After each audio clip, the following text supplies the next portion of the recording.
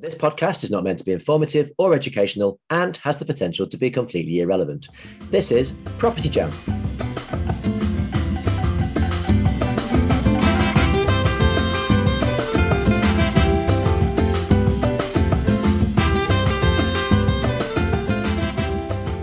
Hello, and welcome to this episode of Property Jam, the podcast where we talk about everything on the human side of property. And on this episode, we're blessed. We haven't just got one, but we've got two brothers.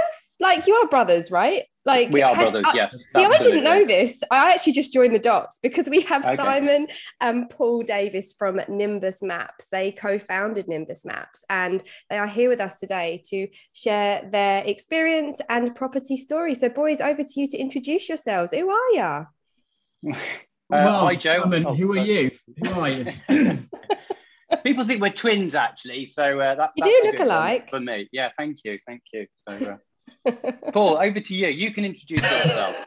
I'm the younger of the two twins, so it's not funny to ask who's the older one. So I'm Paul. I'm one of the founders here at Nimbus, and yeah, we produce software to help you find and assess property. Really, it's kind of simple as that. Cool. And I'm Simon. I'm the other founder. So there's two of us, brothers, co-founder of Nimbus, and so I guess on a day-to-day basis, I'm trying to build and run the business, and Paul's trying to build and run the products. I think that's the sort of split between the two of us. So yeah, very pleased to join you today. Oh, amazing. Gosh, so how did Nimbus all come about? Like, and yeah, do you guys get on? Your brothers? Does this work? I was literally thinking the same thing. Yeah.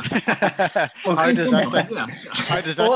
can say is the pandemic's been brilliant. So in terms of not having to spend too much time in a room with my brother for 18 months. But it's so how do we come about, Paul? I suppose we can sort of go back our little backstory of, I guess, doing our own investments and developments. And in terms of around the West Midlands, we're doing a lot of kind of conversions of commercial buildings to residential. Did quite a lot of HMO stuff. So obviously, Matt and I have spoken about that at length historically. So a lot of student stuff in the centre of town. Did some retail. We did a bit of industrial and a bit of offices. And I guess, Paul, we got to the point where we tried to buy a site actually off a rather large landowner who said, go away, quite honestly, we don't want to sell it to you. And they said, well, could we do a joint venture with you guys? We've got a really interesting potential project on your property. One thing led to another. We did that project with that it's actually a pub company, and went from one site for them. We actually ended up reviewing 6,000 sites and unearthed, would you believe it, sort of £100 million worth of previously unrealised latent value in that estate. So we kind of did this piece of work, and to be honest, we sort of looked at a way to do it, and I guess it was not easy to say, how do I look at 6,000 pubs across the country for options? And we basically came up with a technological solution to it, being, I guess, technologists at heart and always looking for a technology approach to problem solving. So actually, fact, we came up with Nimbus as about 5 or 6 years ago. Is that right, Paul? Sort of come up with a solution to try and educate ourselves on how do we sort of establish what you can assess a property, what the options are with it across the country. Built it for ourselves. People saw it, they rather liked it, and then they said, could we have access to it? And then 5 years later, we've got... Because we were, so sort of that sort of journey took us looking at pubs, and back in the day, the old A4 use, you had permitted rights down to A1, which meant we'd got Sainsbury's and Tesco's and Co-op all kind of sort of fighting over these pub sites we're helping the pub companies with, and we're sort of off the back of unlocking quite a lot of that stuff for them. We were sort of showing them. They were sort of saying, well, actually, we're also looking for some other stuff around in these locations as well. And so we were sort of showing them sites we'd found, sort of writing to owners of stuff that kind of looked, broadly speaking, on profile for what they were after. And we were like, what do you think of this site? And we're sort of showing them on this sort of website we've got for ourselves that we're kind of using. And they were like, kind of interesting, but what's this website you've got? And can we use it? And so we sort of ended up thinking, well, probably, and trying to work out how we did that. And so that was the earliest, kind of some of the first licenses we sold for Nimbus were to our clients, that kind of those sorts of companies, really. So it was a sort of interesting journey to go on anyway. So yeah, absolutely. Scratching your own itch, I think they call it. But It's how most businesses start, isn't it? You come across a big fat problem and go, well, could we solve this and make some money out of it, and also help ourselves in the process and other people, right? You're a problem solver. Yeah, I think, and that's the technology. I think that's what we're both passionate about. So when we work well together, it's kind of trying to solve those problems, and then perhaps looking at a technological solution. That's where we sort of truly aligned. Don't get me wrong, there are days when we're not, but won't go into that as much. But yeah. Hang on. Whoa. Let's go into that. Actually. Oh no! Wait. Yeah, you're on the human side of property. This is not this strategy, nuts and bolts nonsense. No, we get into the human side. Like, what does it truly mean to work with your family? Well, do you want to start that one, Paul, or I'll tone mine down maybe if you depending how you answer your question, Paul. But no, I think it's good. Yeah, sorry, you carry on, Paul. Yeah, I think kind of whenever you're setting up a company and you're sort of working hard at that, you're trying to work out what problems have you got and which are the most important ones, and kind of there's always too much to do. There's always lots of problems to solve, and sort of trying to agree which ones are the right ones to solve and in what order and how fast and this sort of stuff is where your passion comes out. No, we've got to do this, we've got to do this, no, we've got to do this, and I think it's just purely and if you're passionate about that, then you passionately believe that what you're doing is right, and you have to kind of agree a common ground. And if you're brothers, then you shout at each other, and it's simple as that. Yeah. But you kind of both. I think that's the passion. I think you can demonstrate your passion perhaps a bit more around your problem solving than you perhaps can do with external parties. I guess a little bit more, and we do challenge ourselves. I think the good thing is that we have quite different personalities, and it's good that we actually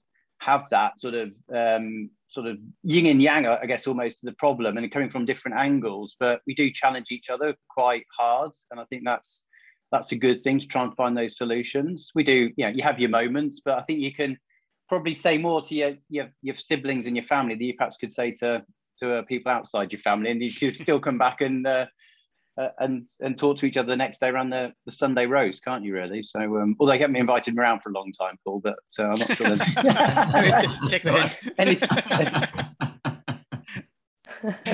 No, but it's good because you guys are in property first, and then you found this problem within the property industry, and it's something that we see quite a lot, is that how kind of backwards the property industry is. It's so as an industry, it's so outdated. When with the rest of the kind of industry taking off in certain ways, and property is just massively behind. And so obviously that's where you guys come in and spotted these opportunities to use big data, and essentially that's what the property industry is missing is information and speed. Yeah, I think one of the big things is that it's always very useful to have a sort of third party objective view of something, and data and a report is a great way for you and I to sort of negotiate around. Obviously the property industry is about negotiation and trying to do deals and trying to find common ground, aren't you? You want to buy something, I want to sell something, trying to find that common ground to shake hands on. And it's quite difficult sometimes to get that transparency in the industry without going to a human, I guess, and without getting that sort of, and you're getting probably subjective opinion of something. You always feel like you're getting a subjective opinion. Whereas if you and I could negotiate around perhaps a set of comps or a set of 5 comps, and we can then have an argument around the pros and cons of these comps, at least we've got something as a baseline starting point, which is, I think, is always very helpful for both the buyer and the seller in a double-sided transaction. We hope that sort of transparency will create greater confidence that then will allow more stuff to happen, more deals to happen, more things happening quicker and exchanging quicker. That's one of our sort of visions with this data and this transparency. It's create an objective opinion. I think it's also that lack of transparency is kind of where you make mistakes, and sort of it's where not only you don't necessarily make mistakes, but it's where you can make mistakes. It's kind of in my head when you kind of come to exchange, you want as many of the problems to have been ticked off as you've gone through that due diligence process possible, and there are some sites where they sort of you get more and more problems, and actually those then you're kind of pushed to say, well, do you want to exchange now? Do you want to exchange? And you kind of lawyers saying, well, they're pushing for exchange. You're going to sign. You're going to sign. You're going to sign. And it's just really useful to have that kind of objective view at that point, and then not getting emotionally committed to this stuff is kind of where it's Where I don't think the lawyer will tell you at the end of the day, right? I know, do you want to exchange, but they're pushing us to exchange. But there are these 5 things that, from a lawyer's point of view, are the insurmountable. This is red lines, yeah. If you do, these are these red lines. Are you going to do the deal? But this, I wouldn't. It's kind of you always push on something. I think there's always that fear, isn't it? You're going to sign on the dotted line. You contractually bound. You stick your 10% deposit across. And have I missed something? Have I bought, a problem which other people have got rid of and stuff like that? And I think that's always on the back of your mind, isn't it? When you buy something, that is there something that looming that I've missed, or I've missed something that's going to cause me problems later on. That's then also where I think this kind of concept of a pipeline of opportunities is something that's so powerful and so valuable in the property industry that historically, when we were kind of buying stuff, there wasn't really that we didn't have 100 opportunities we were looking at. We had 1 or 2 that were sent through from friendly agents that we were kind of almost, they'd sent 4 or 5 through and you hadn't bought one of them. You kind of feel like, well, will they send us any more? They're kind of, we sort of burning our goodwill with these people. And so it's sort of that kind of concept of having enough opportunities to be able to say no to stuff when it's doesn't quite feel right. It's kind of, it's diverging, and this sort of stuff is a really powerful thing nowadays. And that, I think, is something that the property industry hasn't had. And of course, then if you haven't got that pipeline, you can't then, you can't work out how you pre-qualify stuff. You can't do any of the stuff that most businesses do, which is kind of what you're saying, Matt, isn't it? In terms of where sort of the industry is very much kind of struggling in an old way, doing old stuff that that you can't then apply these modern techniques. I mean, not even modern techniques, are they? It's kind of just simple marketing, simple sales techniques. It's kind of, there's nothing kind of too rocky. You can't even apply that if you haven't got that pipeline. Simple transparency, isn't it? There's simple you can buy a car these days and you've got lots of choices around, and you can pretty much work secondhand. You and I can work out pretty quickly what a car's worth with X number of mileage and an age and a model, which you don't seem to be able to do very easily. Certainly haven't been able to do very easily with property, and having that sort of availability and choice. Because the property's worth so much more. It's, why is that the case? Well, I mean, that's kind of the problem we're trying to fix, right? It's like everything. When you're a property investor, you're just doing so much. And if you're not doing, you're having to delegate. And I think so much actually hinges on your responsibility to get something across the line that's good, that works, the numbers stack. And if you've got those backup systems that just solidify, reinforce not only who you've delegated stuff to confirms, the professionals that you're working with confirms, but also then presents data that validates it. You're like, no, okay, no, this is good. This works. And it just gives you that sense of, I'm making a good investment here. And I think without this technology, that's what's missing. Because like you say, there's that inevitable human bias that just comes with everything. Yeah. I love that objectivity. And I think kind of what really strikes me is that the property industry historically has been kind of very forensic. It's kind of, you're trying to unearth things. You're kind of forever looking underneath stones, trying to work out, well, is there a bag of nails underneath it or not? And you're sort of trying to work this stuff out. And kind of you often then, you never quite know if you've turned all the stones over. Yeah. And you then get to the point of, well, do you want to buy this thing? It's like, you've still got 3 stones to overturn, but do you want to buy it or not? And you're like, I don't know, And that's really kind of where that sort of comprehensive look and like, well, the data all looks clear. I mean, data is information, and information is knowledge, isn't it? It's just having it there. I sort of feel like it's something that we deserve as investors to have that there, and hence the sort of supporting information, really. So definitely, but also sometimes we don't know what the stones are. Like that's another thing, right? You just suddenly don't know. Yeah, you don't know what you don't know, and that's the thing. I mean, I don't know about you, but like in property, it's like the steepest freaking learning curve on earth, because you're suddenly just thrown into this world. We have to take into consideration so much, and if there's a stone that you don't know about, you can really scupper a deal. So having again that technology that identifies it and allows you to consider it and then analyze it, you're like, they were good. And maybe factor it into your appraisals, factor stuff in, put some contingencies in. Okay, we're going to have to do an asbestos survey for a certain age of building, and there may be something, put some money aside for it. So at least you're going in with your eyes open rather than missing stuff. But coming back to your point on, there's information about the deal and making the right investment choice, but also making the right choice around who to help you with your deal, whether that's planning, whether that's an architect, what's your chances, what should the decision I should make with this property? And again, a lot of that can be unearthed with the data. Once you actually aggregate and link it together, that's the challenge. There's just so much data, but in a mess out there. It's like a puddle of data rather than actually a constructed, organized. And they talk about a data lake, but it still doesn't seem very organized, but a nice structured decision-making process. This architect is good at helping me do HMOs. This architect is good at helping me do offices to residential. You know, who's good and who's bad? You often ask for referrals, but it's not necessarily because that's the relationship. We talk about people and the humans, but is it best for you? It's the right people in the right seats. We talk a lot about this in business, it's like the right people, the right seats, not necessarily just putting the people you know into the seat because it might not be the right one for you. Very difficult, but if you've got the choice and you've got an objective view of the world, it's much easier to make those choices, to have that sort of very transparency. Well, sort of, think about the kind of stuff you guys are doing with HMOs and things, is that, your strategic land architect or your strategic land planner is not the person to go and roll out to go and do an HMO scheme where you're converting an office to residential under old Class O or new MA or whatever it is, and then doing a planning application to convert it to HMO afterwards. They're not the people to do that scheme. They're people to go and do 1,000 units on the edge of the settlement. It's a very different skill set. And they won't know the British standards that apply and all of the policies that apply to all that kind of stuff. And actually knowing who those people are is so important to getting these schemes to work and be successful as we should do. So this quite quickly moves on to the question. Oh, sorry. No, I would like to take over. Matt slowly dies in the corner. Matt's down. Man down. Man down. Oh, well, don't worry. So I think what Matt was going to say is, what does the human side of property look like to you guys?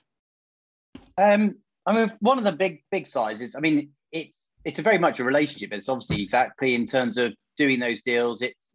Although we're talking about a physical asset, bricks and mortar on the whole, or whatever, it's steel framed and some cladding, it's still done between people, isn't it? So you've got to have that relationship, and not necessarily 100% trust, because you're obviously off the side of the deal, but to have some respect for each other, that we're trying to reach a common goal in achieving this deal, whatever that is, whether that's a letting, whether that's a purchase, whether that's a funding and stuff like that. So it's still, although we talk about the physical asset, it's still all about people and all about the relationships, the stakeholders around the properties. That's why we make a massive thing about it, the connecting bit of what our journey is. It's fine, assess, the properties, but it's connecting. Who are the stakeholders? Who's the best person to occupy this? Who owns it? Who's the person to speak to? Who's the agent that might act for that owner? Who can help me finance and do that sort of stuff? So it's still very much down to, great, I found a project, but I've still got to deal with people to get my project to go through. So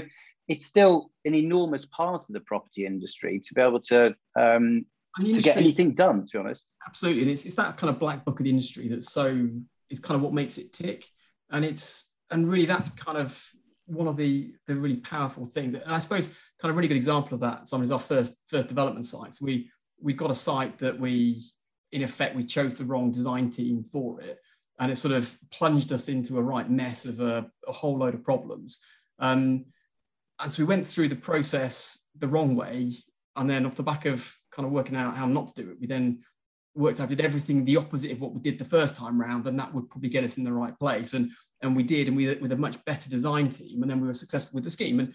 And so it was kind of so apparent that if you pick the right person to support you with that, and you leverage the black books of these people, and actually the people that we were instructing the second time round had got relationships with other people that were doing similar stuff to us. It's kind of all really obvious how you kind of find these people. Kind of how do you find these people is the key thing. And there's just tricks and tips around all of that. It's like Joe said, it's a massive uphill learning curve. Nobody's there to hold your hand through that journey. And that was with a lot of experience, and especially, talking about family, worked with my father, who was a property lawyer, and, you don't know what you don't know. And you think you're going to a decent outfit with all the sort of badges and the nice offices and the rest of it.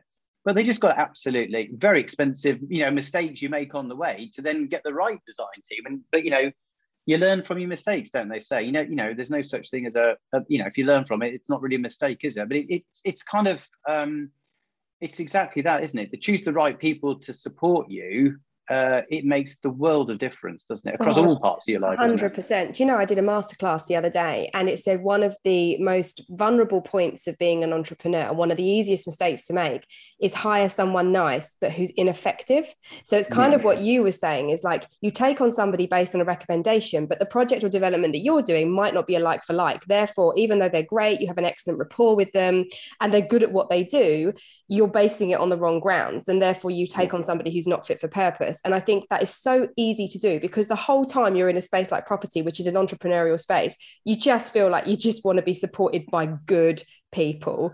And that can often, you know, I think in the early days cause you to make misjudgments on who you appoint. But again, like you say, it all comes out in the wash, and it just takes a bit of experience and learning. Yeah, and that's probably why we, you know, you go to work together. Wait, is that nice and what did you say? Nice but ineffective. ineffective. Yeah, well, which one of those four are you? Sorry, kind of.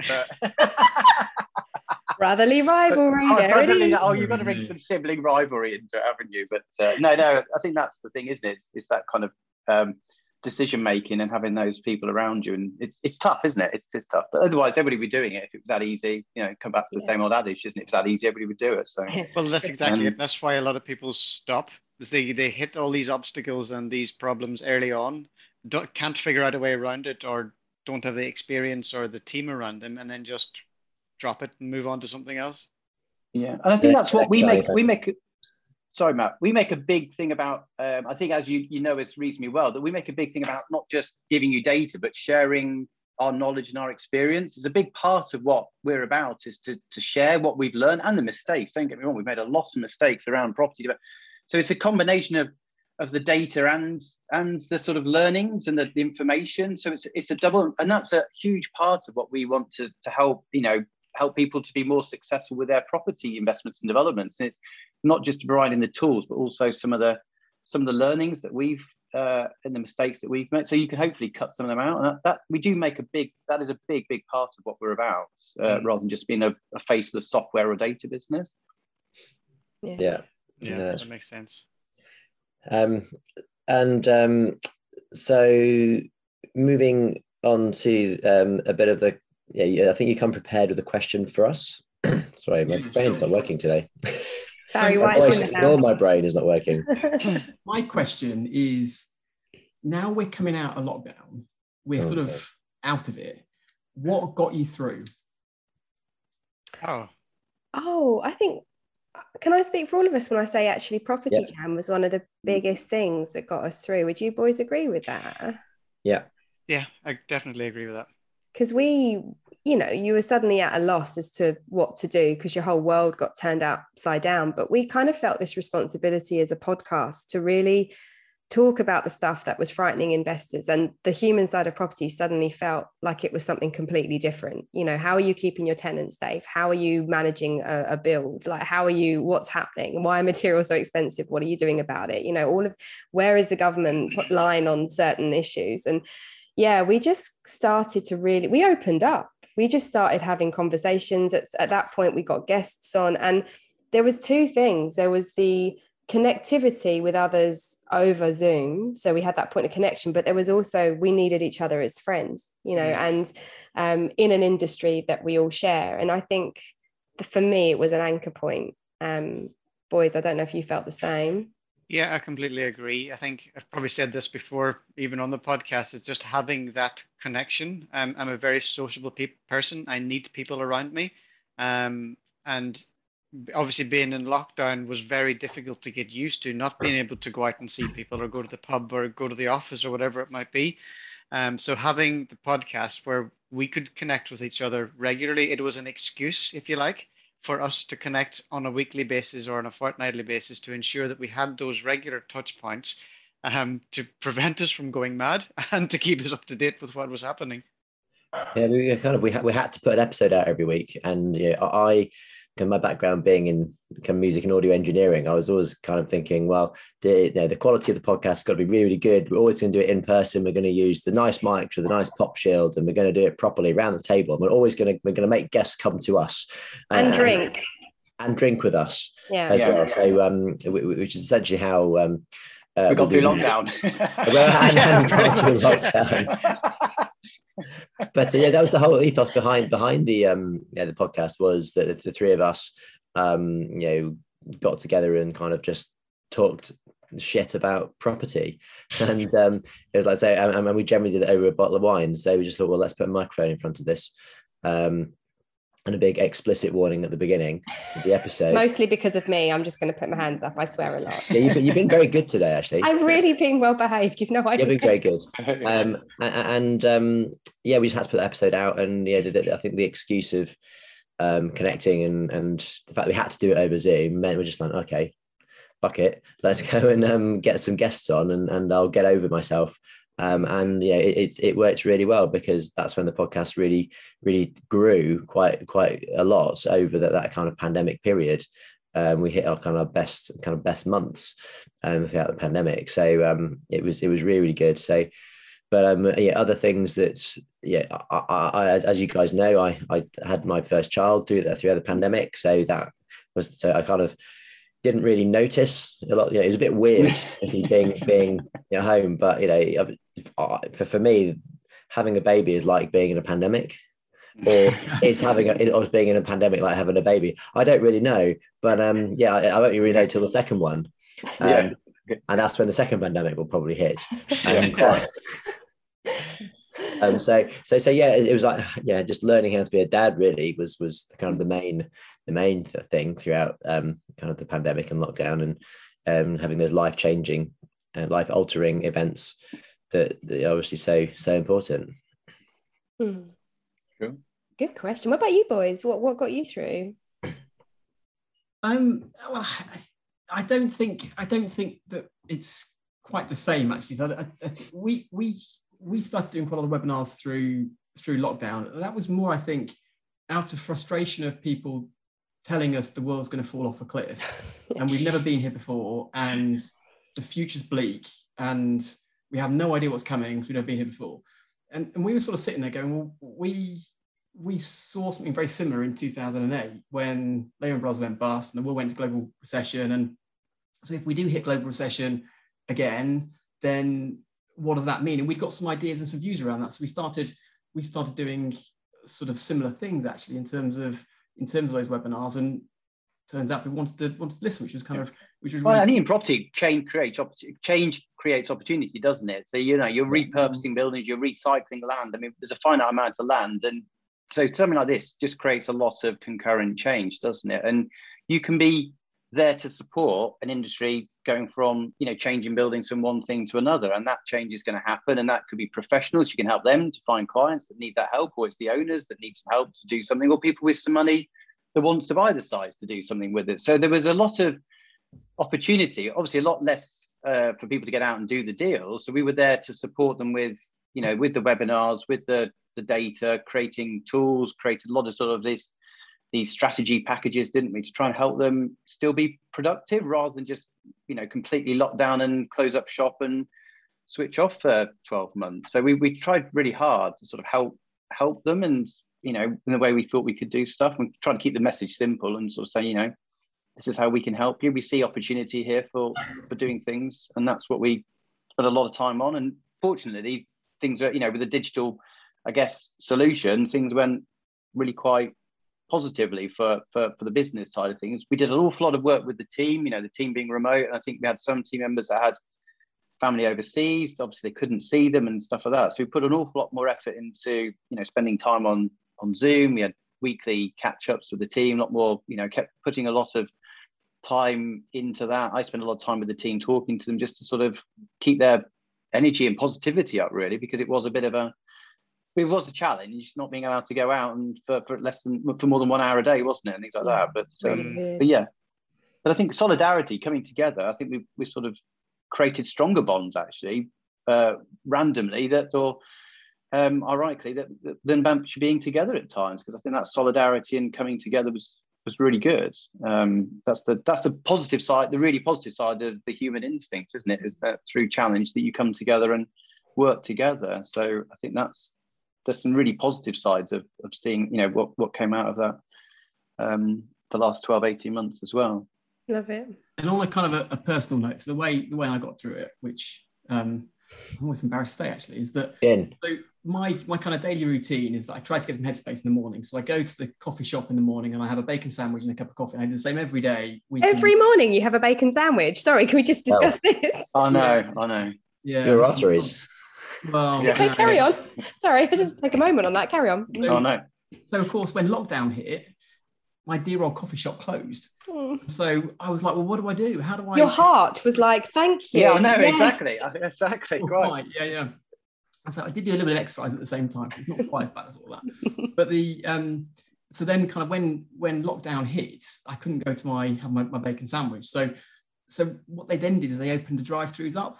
So what I did is I borrowed my wife. So my big passion in life is kite surfing, outside family and stuff, is kite surfing. And so we have one of these kind of VW camper van things that we sort of disappear off the beach and kind of go kite surfing.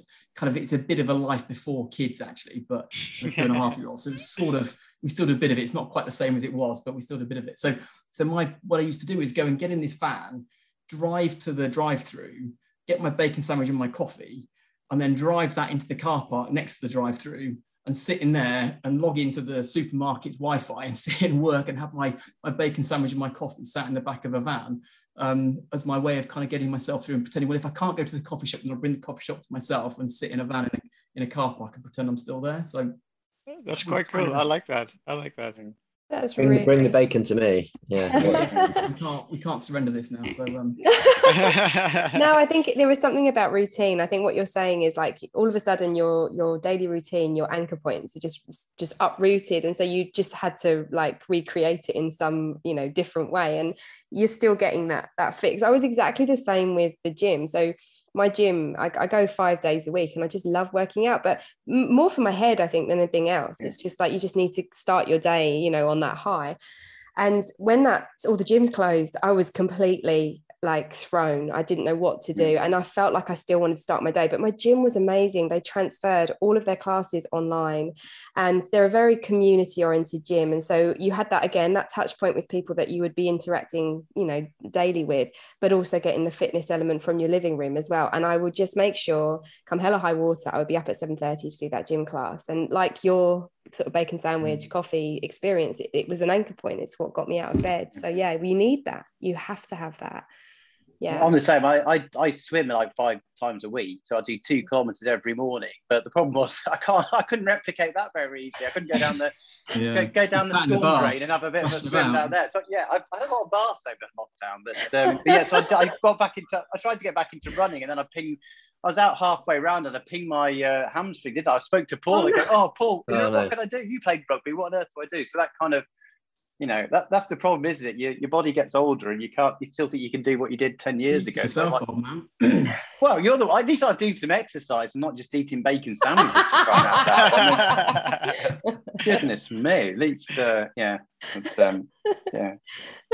Funny. That routine, that routine's important. I think it's important to some of us, isn't it? I think that's the crucial thing, just to sort of exactly. Yeah, it's habits. Yeah, that's what success is built on habits. They talk about success habits all the time, and and that success habit could be the bacon sandwich and a cup of coffee. Why not? Yeah. If it gets and a glass of wine. That's more my thing. That's definitely what the best deals are done at 4. Yeah, the best deals are done at 4 a.m. in the bar. Right. I was talking about 4:30 in the afternoon. I think with homeschooling, I think it got earlier and earlier. It was, It's 10 a.m. the wrong time to start having a glass of wine. It's 5 o'clock somewhere, don't worry. Exactly. Yeah, exactly. There's the Irishman, ever the cliche. Over the yard, right? Yeah, exactly. Sunsetting over the yard. So I think maybe we could play a quick round of episode roulette. So just for the new listeners and as a recap for you guys, I'm going to scroll through all our previous episodes. And you guys stop at any point and we give us your opinion basically on the episode that we stop at. So it could be anything from tenant stories to builders to licensing, you name it. So licensing, I don't know licensing, love a bit of licensing. This is how much the podcast has evolved as well. We used to think that calling an episode and actually talking about licensing would be a really good topic. Yeah, we learned quite quickly. Yeah, right. It's a cure for insomnia, isn't it? I guess, but yeah. Exactly. We try our best. Okay, so I am scrolling. Stop. Okay. Not This is quite relevant for you guys. Episode number 9, getting the deals. Getting the deals. How do you guys get deals? Nimbus guys, how do you get plug? We do a lot of deal clinics at Nimbus, and I think there's there's 3 ways you can find deals. So you can look on market, and sort of from our surveys, it looks like about 10% of people are looking at stuff on market. My personal take on that is if you're buying stuff on market, you're kind of really in a race to the bottom, because the people that buy certainly development deals on market, you're either, to win that bid, you're putting the highest GDV on a scheme, you're taking the lowest build cost, you're taking the lowest profit margin you can in order to be as competitive as you can on land value. So for me, that's not the best the best solution, frankly. I mean, you can do it, and you can get some deals on market, but for me, it's you're hoping the marketplace hasn't seen the opportunity that you've seen, and that really in a transparent marketplace shouldn't be a thing. So that's kind of the first one. The second thing then is really kind of off market, and that sort of splits into two sections. So one is sort of friendly agents. I've got the cheeky nod, this thing might be coming forward, and leveraging that, and that really kind of relies on those relationships, that black book we've been talking about, and that sort of is rounds of golf and pints of Stella on the first tee at 9 o'clock in the morning. Yeah. And this kind of That's stuff. what I was going to say, actually, Paul. This is pre-Nimbus. That was how we found deals. We're playing golf at 8:30 and having a can of beer off the first tee at the Kenilworth Golf Club and stuff like that. That's how you got the sort of local deals in the past. But that literally wasn't it? It's like you teed off and there was this, and you're like, what's the agent were with, out the bag came a can of Tennant soup or something like that. Oh. 9 o'clock in the morning. I know. Couldn't quite believe that. So that's kind of your second option, and that's quite a fun way of doing things, because it does quite much more interesting than data. Yes, definitely.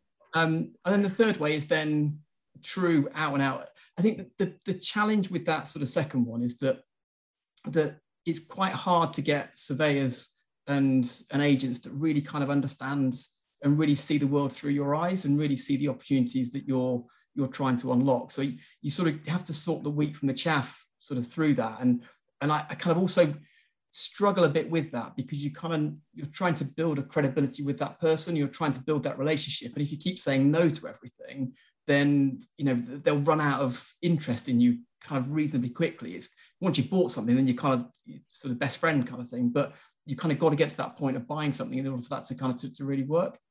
Yes. And then the third one then is the true out and out off market. And that's kind of your letter campaign. That's kind of finding stuff on profile, sending out a lot of letters. And I think there's kind of a misconception about how much of that you've got to do. We sort of find that if you send 100 letters out, then typically you'll do a deal off those 100. And that, I think, is a much better, a much kind of neater way of doing it, because then everything is on profile, because you've pre-qualified that first. You've gone off and found the right stuff, and then unlock that sort of stuff. So for me, there's kind of a clear winner in how you find sites, which is that sort of third way, which is the out and out off market stuff. It's got its own challenges. You've got to work out pricing. You've got to kind of negotiate direct with owners. You can't hide behind your agent. You can't, so you've got to be prepared to come out your comfort zone and go and do some stuff and go and generate that activity. But if you do, then that for me is a much, much better way of doing things. You can tie stuff up. You can do it subject to planning. You can kind of share stuff with the owners. You can create relationships that way. And of course, then you can kind of then shout about that with the agents that in that sort of second piece and start getting stuff drip fed through. But then you've got a pipeline of both at that point. So that's really my take on it, is that there's those sort of 3 ways to do it, and there's a clear winner for me. But yeah, what are your thoughts are, Simon? Yeah, I think it definitely, you reap what you sow in terms of that. You sort of send the letters out, you build those relationships directly with the owner. You sort of have your control of the deal a bit more. I think it's a lot, there's stuff to send out. I mean, letters are relatively easy to send out these days with a lot of the tools. And I totally agree. I think the other thing comes back to that. If you've got some transparent data that you could go and talk to the owner about, then you're more likely to converge on a on a price, and you won't get, there's always the risk you get that silly knee-jerk reaction. It's like, oh, on £1,000,000, everything's £1 million, isn't it? So, oh, can I buy that garage? Yeah, it's £1 million sort of thing. That's sort of knee-jerk. This is worth 2, in which case they want 10 million for it. Yeah, exactly. And then so you kind of get that knee-jerk go away. But if you've got some sort of transparency to that, I mean, that the way we started that pub company was exactly the same way. We wrote to them opposite a site that we got already owned, but had a restrictive covenant on their site, so it could be very transparent with what we wanted to do. They wanted £1 million, £1.25 million for this property, which was worth 250 grand. We then got into a deal with them. We did a joint venture, and we did a convenience store to the co-op. But it's exactly the same process. We wrote to them, and then you got some sort of relationship with them. So whether it's a big company, a small company, an individual, but if you've got some sort of transparency of, a starting point to talk to them about, then you can probably quite quickly converge on a deal. I think that's like a car. As I said, come back to the car analogy. You and I could find a 3-year-old BMW 3 Series with 10,000 miles in blue on on the trading sites, and you and I could pretty much get a close agreement on what we think that price is. And once you're there and they want to do a deal, that's the biggest stumbling block. It's the price and the willingness to do that. So I think that gives you a great starting point with that kind of talking to them and actually having something to talk to them about, not just the property, but some sort of evidence, transparent evidence that you can talk to them, the comps. And I think that's what's really, really empowered the marketplace to do it themselves a bit more than trusting, the agents. Yeah, I think that sort of same principle also applies to sort of finding investors. So, if you're successful in finding sites, then you've got to find you're going to run out of money in buying that stuff. So it's kind of then where do you find your investors from? And actually that same principle applies for that as well. It's just purely, you can go and trawl the agents and they'll say, oh, I think so-and-so's got some money and you should go chat to them and this sort of thing. But then it's kind of, do they really have that? Are they really kind of doing those deals? Is it really kind of, you've done that kind of pre-qualification yourself, but of course what you can do is go and dig those people out. It's not hard to find out who bought those buildings and who bought the recent stuff, and then they've actually got that, they've got the track record before you write to them, and so you can kind of apply the same principles that you'd apply in your site finding to your finding your investors, and you put the two together and hey presto, you can exit the project as well more easily, can't you? Or you can give it to the local agents and then they'll recycle that deal for you, and then they'll find you something else because once an agent sells something for you, the first thing they want to do is try and place your money in a new deal, so they get 2 fees out of you in effect. So they'll be your friend to try and place that money in a new project. So you gradually build that relationship in parallel, that sort of off market, version 1 as well as 2. So you kind of get best of both worlds, and you'll see a lot more coming across your desk. But it's definitely all relationships, isn't it, from what you're saying? Yeah, for sure. Yeah. People do deals, don't they? It's people that do deals rather than 100% deals on the bricks and mortar, but people do that. Well, yeah, property is all about people. It's a people business. It's all about the relationships. Yeah, completely agree with that. Cool. Okay. Do we have time for one more, Mr. Baker? Let's do a power round. So power round. Almost a 1 or 2 word answer to this one. Can I just say, listeners, I know you can't see Matt right now because this is an audio platform, but he looks like an angel in the lights. Not only is his voice weird, his voice sounds like the devil, but his face looks like the angel. It's very confusing. It's Lucifer.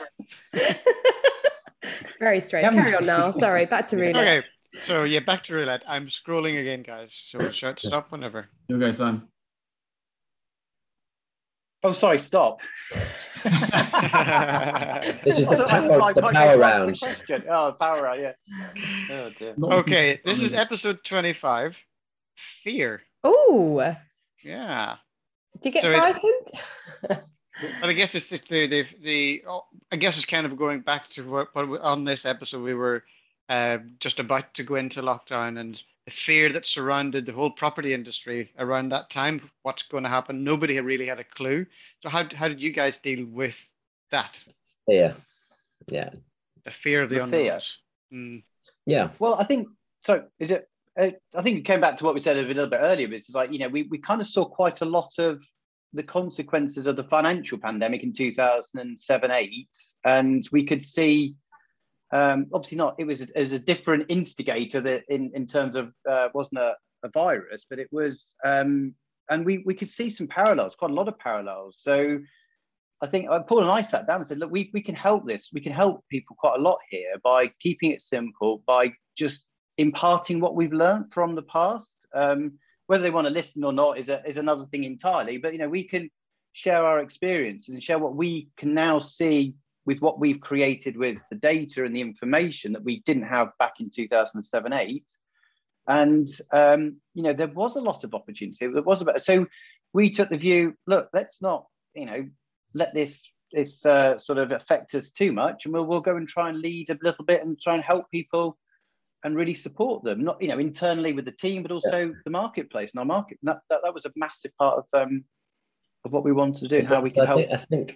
I think what you're saying there is that the data helps you to alleviate the fear. And a lot of people have fear of success or fear of failure. When you pull it together with, as you say, with transparent data, it enables you to have a reason not to be fearful because it's no longer unknown. You have that known quantity. So I think that's kind of in a nutshell what you guys. Would you agree with that? That's what you were saying? Yeah, and then we're trying to get people to continue to be active, and don't worry that if we can help you continue to be active. There is, even though you can't be out and do deals, and you can't see people face to face. We've got Teams, we've got Zoom. You need some information. You've got properties. You've got people to talk to. We didn't lose our communication. That was the great thing, wasn't it? We maintained our communication channels and improved them, didn't we? The Zoom and Teams and the rest of it. But we, you just needed information and opportunities, not projects. And that's what we could supply through the data to keep people going and keep them momentum going in the industry. Just keep moving forward. Just keep moving. Keep forward. Activity. Because that's the thing, isn't it? That's what overcomes fear, isn't it? It's like if you just freeze in fear, which is a saying, you literally you succumb to it. But if you keep moving forward, you find a way somehow to get through the fear fog. But that's the bit that takes the support and the gumption. Face it head on. I think it's a bit like say don't run away from the bear, face it head on. And it's an easy thing to say in hindsight, isn't it? But I think that's what we're trying to help people say, that there are some tools that we've learned and some things that we've created as well that will help you get through this, and we're happy to share it with you. It's also kind of knowing that there's not a lot of problems that you face that you can't kind of work out with a bit of careful thought. Like you can't see the answer at the start, and that's where the fear comes from. But if you think about it long enough, you'll come up with something. It may not be kind of what you expect to be at the start, but you'll come up with something that will kind of take you forward. And I guess ultimately, if you can't do that, you're better off trying and failing than never trying at all. And so kind of with those two things in your hand, it's like, well, what's the worst going to happen? Right. Just get on, think about it, and get a solution and commit to it and get on with it, really. So well, I suppose on that note, what's the worst that can happen? Well, I think it's about time to wrap it up. So I'll say thank you so much, Paul. Thank you so much, Simon, for joining us today. How can people get in touch with you if they would like to? Yeah, our website, www.nimbusmaps.co.uk. We're always there to help and to talk. And So Paul is always going to be on the website. So if you have a message, he's on the chat 24/7. On the chat bot. Even when he's having his bacon sandwich, he's on the chat bot. Don't worry. So brilliant. Thank you so much, guys. That'll be a goodbye from me. That's a goodbye from me. It's a goodbye from me. Thank you very much. From me. And from me too. Thank you so much. Great fun.